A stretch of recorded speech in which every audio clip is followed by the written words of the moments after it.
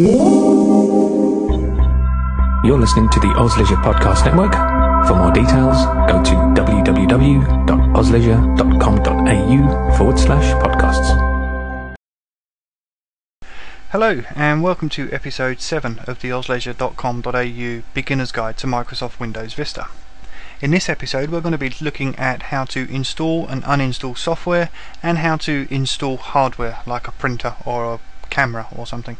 Before we dive into actually doing the installations, let's take a second to talk about the difference between hardware and software, just in case you don't know what they mean. Firstly, hardware, that is basically something that attaches to the computer, but it is a physical device like a printer or a camera, basically something you can touch. Software is something that lives on the computer that you can't touch with your hand, it's just a program or an application. So that's a very simple definition of the two. Now let's talk about why we need to install and uninstall these things. Basically, when you install Windows Vista from the beginning, it comes with a bunch of programs that we've looked at in the past, which are, quite basic stuff like a calendar and an email application and web browser and a notepad, etc. But if you want to add additional capabilities to your PC, you need to install software to make that work. Now a good example would be the Microsoft Office suite, which comes with Word and Excel and Publisher and all of these things, which don't come by default with Windows Vista. You need to install those programs to make them work. With hardware it's obviously fairly simple. If you go and buy a new printer, you need the computer to be able to understand how to talk to the printer. Now we're going to come on to hardware later on. So we're going to start with software at the moment, and we're going to start by looking at where you can actually get these pieces of software from to install onto your computer. Now there are two main sources of software. One is out of a box, like you would get from your local retail store. You go and buy it off the shelf. It comes in a box on a CD or a couple of CDs or a DVD or whatever. And the other way you can get it is to download it from the web. It doesn't matter which way you choose, the installation routine is pretty much the same. The only difference is with the CD version, you stick the CD in the drive, close the drawer, and what's called the setup routine runs straight away. When you download something from the web, you have to double click a program on the computer to start that setup routine.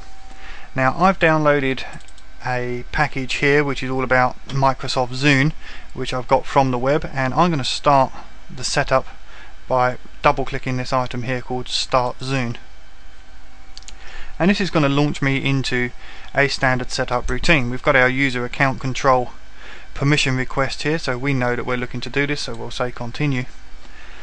And these installer routines are fairly common. I mean, they may look different between different applications. For example, the Microsoft Office setup routine will look a little bit different to this Zune setup routine, but in essence they're all much the same. There are a series of screens which present you with information or questions. You read what's on the screen and you answer the questions appropriately. It's fairly simple, and they go through a number of steps. End result is that you have the software on your machine.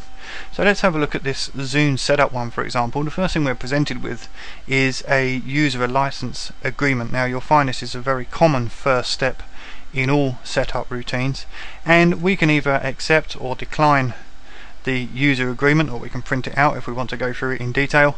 If we accept, it moves on to the next page. If we decline, it comes out of the setup.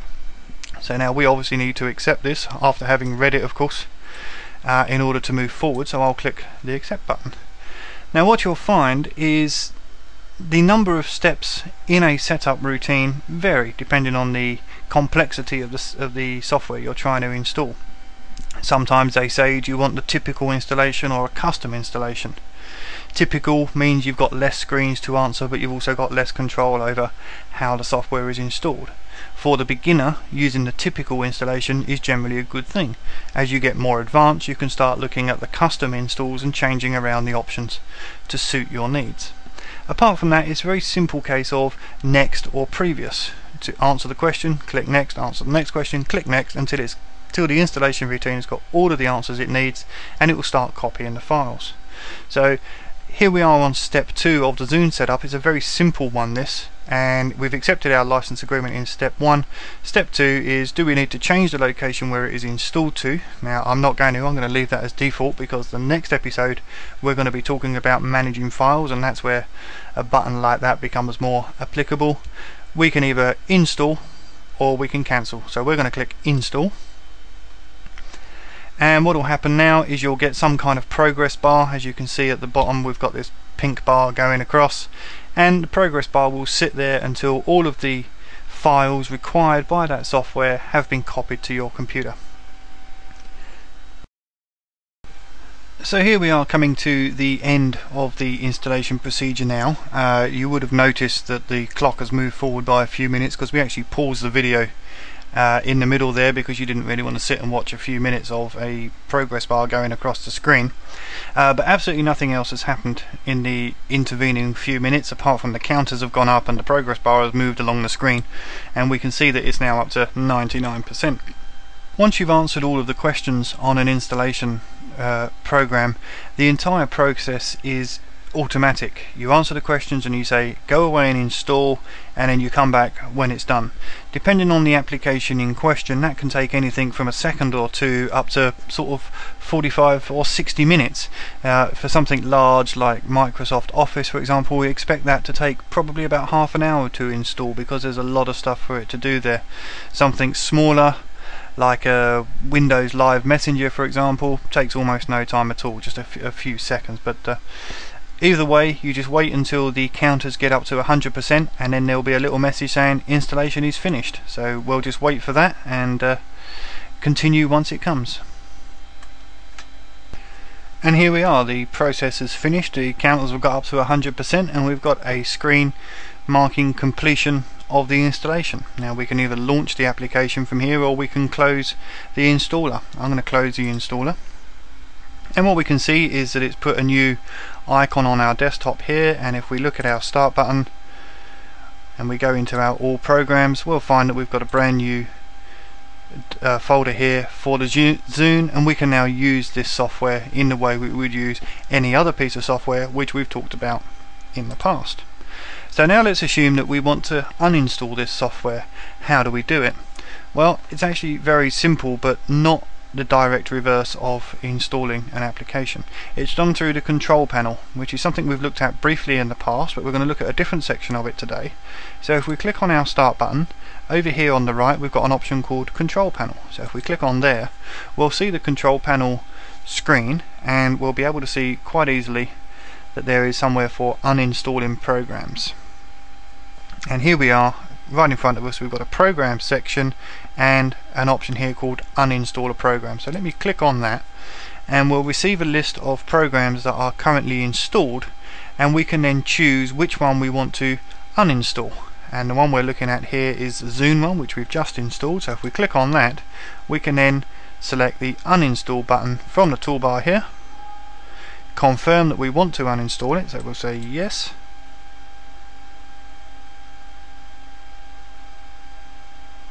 We've got our user account control thing, so we say allow because we are trusting this program, we've used it before, and now it goes through uninstalling, and once again we've got a progress bar to watch. So I'll pause the video.